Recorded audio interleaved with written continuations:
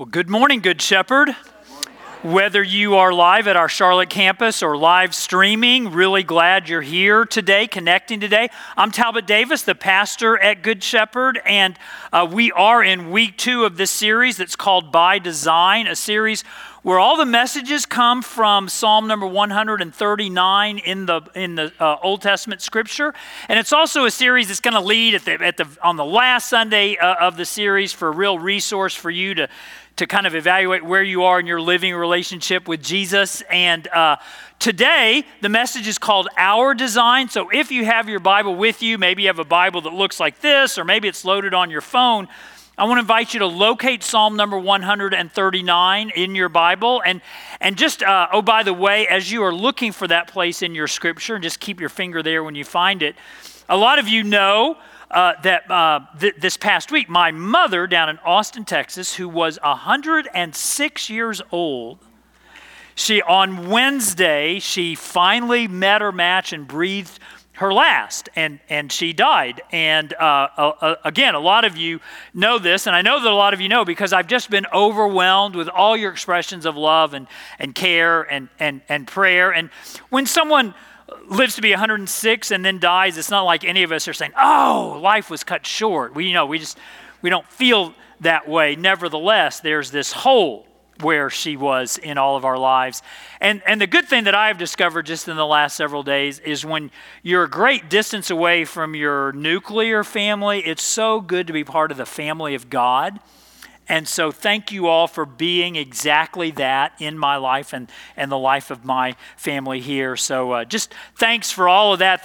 The memorial will probably happen in 6 or 8 weeks down in Texas, most likely after the Omicron surge passes. And I'll keep you up to date on all of that. But I really wanted to be able to connect with you all today for this, again, the second message in this series, By Design is the series, Our Design is the message. And today it comes from the first 6 verses in Psalm number 139. And we really love the Bible at Good Shepherd. You may not know that, but we really do. And one of the reasons we love the Bible is because we celebrate every time we gather together that it's not a book and it's a library. A lot of books written by many authors over years and years and years. And here's the cool thing, in a lot of different writing styles. And when we are in the book of Psalms, we are quite literally in a song book. Like we just sang 3 incredible worship songs together as a community. And the book of Psalms for the Old Testament people, this was their music book. And so we're looking today and throughout the series at Psalm 139 at a song that a songwriter writes and sings to God, kind of celebrating how he's not accidental, but he's on purpose. And you may not have known that, but we remind ourselves of it a lot. The other reason we love the Bible, and you may not agree with what I'm getting ready to say, or you may absolutely love it, we just like to be honest, is that in leadership here, we believe it is that God breathed his life into it. He put his truth into its words and on its pages. We really do believe that the Bible is inspired and eternal and true. And because we believe that in leadership here, we do kind of a strange thing when we gather together and talk about the Bible. We lift it up. And if you've never been here before and you're looking around and there's phones in the air and Bible in the air, you're tuning in live stream and you're like, that's just a little bit strange. And you know how we answer? Yeah, people are strange.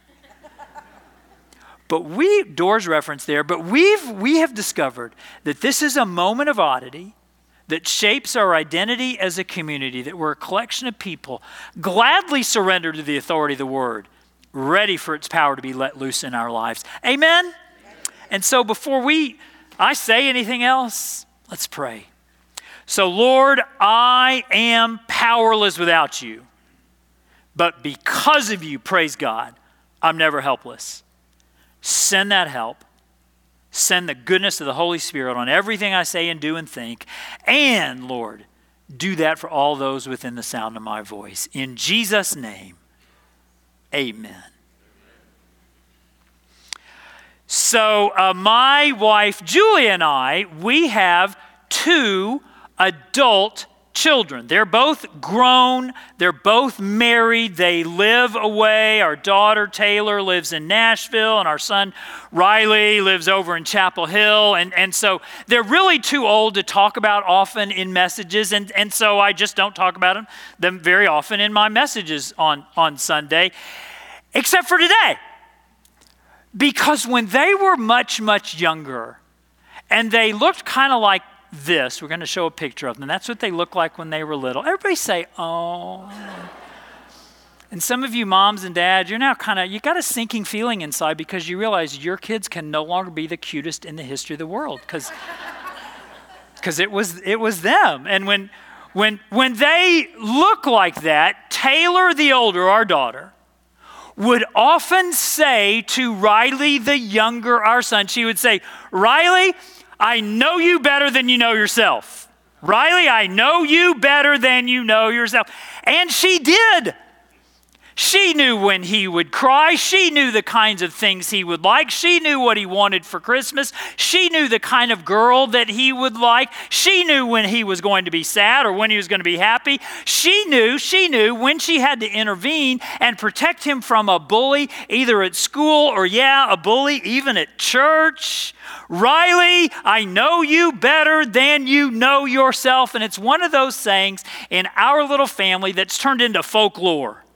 Like our kids are way older than that now, and we still say it to each other all the time. Riley, I know you better than you know yourself. Well, this whole By Design series where we're taking this deep dive into Psalm 139 and how it is the intersection of God's knowledge of us and his love for us, we come across the mostly intimidating realization that God does in fact know us better than we know ourselves. That God knows those things we do really well. He knows those things that we have that are pretty quirky. He knows those things we're delighted with. He knows those things that we are ashamed about. God's knowledge of us in Psalm 139 is deep and vast and comprehensive. And I want you to take a look because this is much as evident from the very, very beginning of Psalm 139.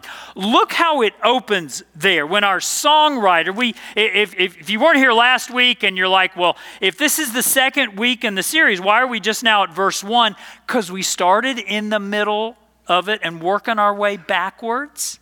And it's okay. The Bible never says you can't do that. So Psalm number 139, verse 1, the songwriter's singing to God, you have searched me, Lord, and you know me. Whoa. And you know, when it says you have searched me there, that word searched literally means frisked.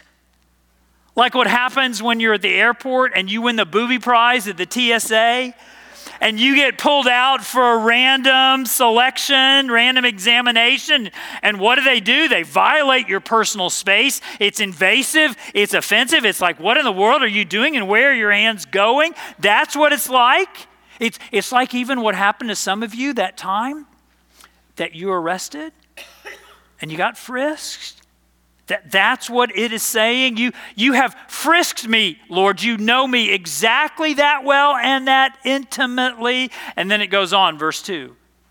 You know when I sit and when I rise. You perceive my thoughts from afar. And when it says, you know when I sit and when I rise, don't get too worked up. Oh, did God know I sat down at the beginning of the service and then I'm going to stand up at the end? What kind of? But it's really a poetic way of saying he knows all of it, the totality. He knows everything about all of your life. You've never done anything. You've never demonstrated any kind of characteristic. And God said, whoa, I didn't see that coming. That's never happened. You've never taken him by surprise. You know when I sit and when I rise. You perceive my thoughts? My thought? Like, the one you just had? Yeah. The one I just had? Yeah. Hold that thought because we're going to come back around to your thoughts in just a moment. Look where he goes in verse 3. You discern my going out and my lying down. You are familiar with all of my ways. Again, God knows everything about everyone. He knows us intimately, almost invasively, almost offensively. And then look at verse 4, at what it says in Psalm 139, verse 4. Before a word is on my tongue, you, Lord, know it completely. Before words on my tongue, you know it completely. And I read that and I'm like, wait just a darn minute, mister. You mean you know those things that come out of my mouth before they ever come out of my mouth? That dumb thing you said to that girl that time and she slapped you because of it? God knew it before you said it. That dumb thing you said to that guy and you ended up chasing away the man of your dreams? God knew it before you said it. That way that you perfectly summarized the situation and you dealt with all the objections and you clinched the sale of the century just by what came out of your mouth. Yeah, even the good stuff, God knew it before you said it. Yeah, everything that we've ever said, even this message that I am giving right now, before a word is on my tongue, you know it completely. And some of you think back in the rearview mirror of your life and all those things that you wish you hadn't said, because you know what's true about those things that we say? We can't ever unsay them, can we? Especially when we say those things to the people we love the most. Those things cannot be unsaid. And so we realize God knows all of this remarkably well, to remarkable depth. And just when you're feeling really bad about that, you think, oh my gosh, all those really foolish things that I've said, regretful things that I've said. What's that other section of the Bible that we have to couple with this? It's John chapter 3 and verse 16. Some of you may know it, because what does it say? For God so loved the world. For God so loved the world. Think of what it doesn't say. It doesn't say for God's so mad at the world. It doesn't say for God's so embarrassed by the world. For God's so ashamed of the world. It doesn't say any of that. It always says for God so loved the world, which gives us this remarkable realization that God knew that thing that you were going to say that made that girl slap you in the cheek that time, and He loves you anyway. God knows that dumb thing you did and loves you anyway. God knows about that time you blew up that family and loves you anyway. God knows about that time that you blew your dream job by failing a drug test and loves you anyway. We serve Good Shepherd. We gather to worship an anyway God, and thank God that we do. Because there's a whole lot of us in this space. There's a whole lot of us tuning in live stream. And if we didn't have an anyway God, we'd be dead, we'd be in jail, or we'd be in rehab all over again. Can I hear an amen for our anyway God? And how good that it is that we have an anyway God, a God who knows us so better than we know ourselves and has decided to declare, I love you anyway. As good as all that is. Even that is just runway. It's just prelude for where we're going to be bottom lining today. Because look at the next move of Psalm number 139. Look where it goes in verse 5. You hem me in behind and before, and you lay your hand upon me. Oh my gosh. Now we see not only that we have an anyway God who knows all this stuff and has decided He loves us anyway, but we see the purpose for all of this knowledge, a reason for all the ways that God knows us better than we know ourselves. And it's that hemming in. It's that holding back. You hem me, you restrain me, you protect me actually from my own worst enemy, which is me. Anybody here realize that your own worst enemy are not those people beyond you who are assaulting you. Your own worst enemy is the person you see when you look in the mirror. And Psalm 139 gives us this breathtaking truth, this hallelujah truth, that our God who knows us so well, the reason that he knows us so well is because he wants to him, because he wants to hold, because he wants to protect us from our own worst enemy and our own worst instincts. And so here's the really good news. All of you who are designed and designed perfectly by an all-knowing God, it's this: God knows you so well, he protects you from you. That's how he knows you, and that's why he knows you, because his great longing is for you to be able to see all those ways that he's at work in your life. And sometimes it's gentle, and sometimes it's severe. Sometimes it's comfortable and sometimes it's painful, but God is bringing people and situations and events into your life, and they're all designed to hem you, to hold you in front of you and behind you, to protect you from you. That's how well you are designed. See, really, we have a picture of them.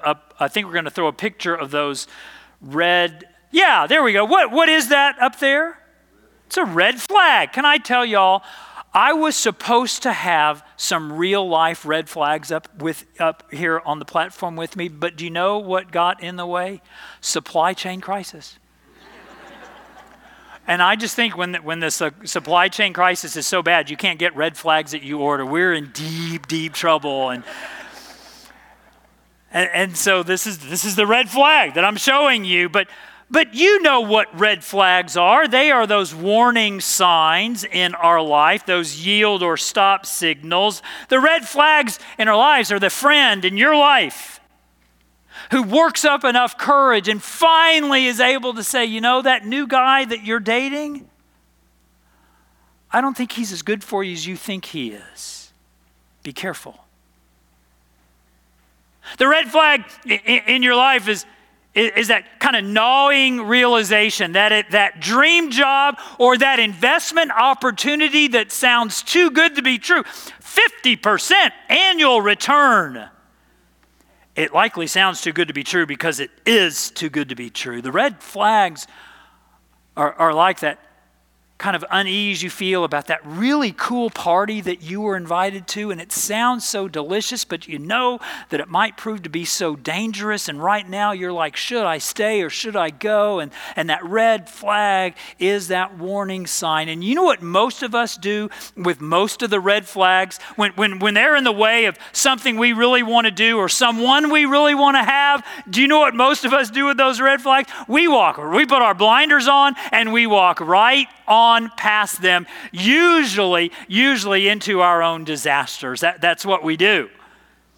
And today, I just want you to realize, I want the words that I share to help you to realize that more than likely, the red flags that have been placed in your path, and they might be gentle, and they might be severe, they might be comfortable, they might be painful, but I just want you to realize there's a pretty good chance that God is the one who placed them there. And he didn't place them there to punish you. He didn't place them there to keep you from having fun. He placed them there because he loves you so much. He wants to protect you from your own worst impulses. Anybody here? Anybody here at all look back in your rearview mirror of your life and there's that mistake and that regret, and they all came from surrendering to your impulses instead of surrendering those impulses to God. God knows you so well. He protects you from you. See, usually what we want with God is like that little boy who was playing darts with his dad, wanting to play darts with his dad. And he goes, Dad, let's go play darts. I'll throw and you say wonderful. And that's what we want from God. We want him to boost our self-esteem. We want him to help us feel good about all those self-destructive decisions that we're making. Well, I'm blowing up my life, but I feel good about myself. We want them to be gentle and sweet and kind. And just know that God's grace is always better than you deserve and exactly what you need. He'll be as gentle as he can be, but as harsh as he must be. And again, my great prayer is that this whole message, when you think about how you're designed, that it will raise your antenna to the point that you will say, that's what God's doing. That's how he's hemming me in. That's how he's holding me in. Sometimes even that's how he's pushing me out to get over my own cowardice to act as his representative in the world. It's a little bit funny how it worked. I think how it worked for me is when I think about when I was in college, just going to early years of college, and as I think back on those years, and I what was I like? And I realized I was just kind of melancholy. I wasn't sad, really, but just sort of twisted, just sort of taking myself too seriously. And some of you who know me well, you're like, no. taking my it's been a long journey. Taking myself too seriously and life not seriously enough. I wouldn't think I was very much fun to be around. And so what does God do with sort of morose, mostly shy, mostly melancholic me? Who does he bring into my life? He brings in a young woman of Puerto Rican ancestry and all the extroversion that implies. And she's the first person ever to tell me that she liked this really weird first name that I have of Talbot. And so after all of that, there's this very pretty extrovert bringing me out, likes my name. What possible choice did I have? We've now been married for 37 years. And you're like, she's Puerto Rican. That's where those kids got that really good tan. And yes, it is. I'm just so glad that God brought who I needed to protect me from my own worst instincts. Imagine all the ways he knows you so well. He knows who and what you need. And he wants you to be awake to all the ways that's true. God knows you so well. He protects you from you. And I love verse 3. Take a look at verse 3 again. You discern my going out and my lying down, and then you are familiar with all my ways. And some of you may know the saying, maybe not all of you do, but I think about it. Familiarity breeds contempt, except with God. And in God, familiarity brings adoration. With God, the more familiar he is with you and all. Did you know God knows you have morning breath? He's familiar with that. And he adores you. Every bit of everything that God is doing in your life is not to punish you. It's not to restrict you. It's not to keep you from being true to you. Guess what? God loves you too much to care one bit whether you're true to you. He wants you to be true to him because he knows that's where there is life and purpose and meaning. Yeah, familiarity in God's hands brings absolute adoration into your soul. God protects. God knows you so well. He's about the business of protecting you from you. He even is aware and even can use as raw material in your life those ways that it takes friends to push you to your potential, but it takes enemies to push you beyond it. Did you know that?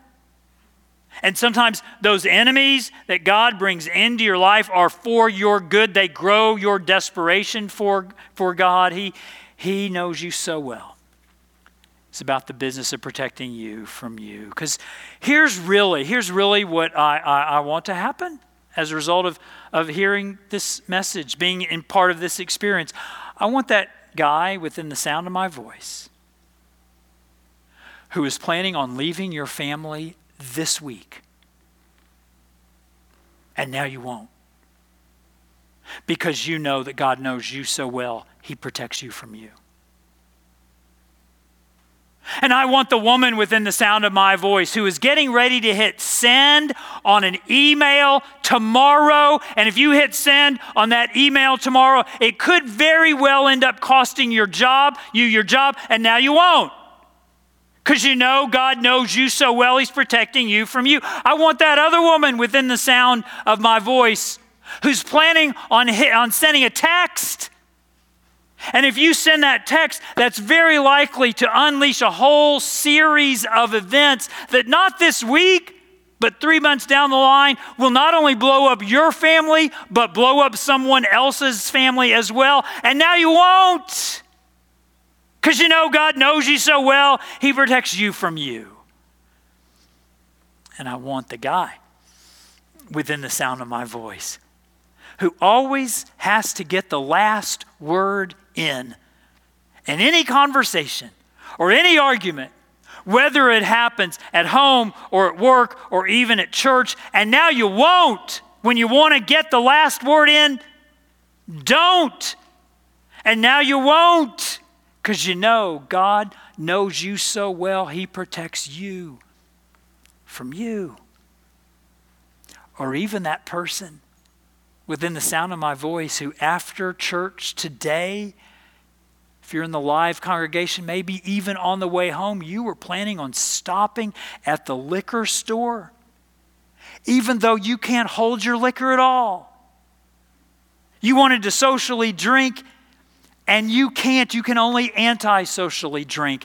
And now you won't. Because you know now that instead of stopping that liquor store, you're going to call your sponsor. Can I hear an amen? All my AA friends in the house. Why? Because God knows you so well. He protects you from you. And you're thinking, can I do this? No, you can't. But Jesus can. And Jesus can because He already took every wrong word you ever said, every wrong thought you ever marinated on, every wrong decision that still haunts you. And He already nailed all of that to the cross to declare you forgiven. And then He raised up out of the grave so that you too, whatever dead place you have in your life, so that you too might have His resurrection power to bring you out of it as well. Because God is pouring all that grace out on all of His people, including you. You can't do it. But because Jesus did, He will. God knows you so well. He protects you from you. And we are going to have a prayer in which you all, live stream and live, you all repeat after me for this. So would you bow your heads and close your eyes, live streamers as well, and would you, I'm going to pray a phrase and you just repeat after me, please.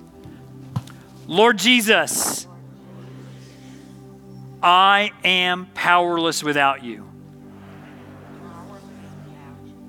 But because of you, I'm never helpless.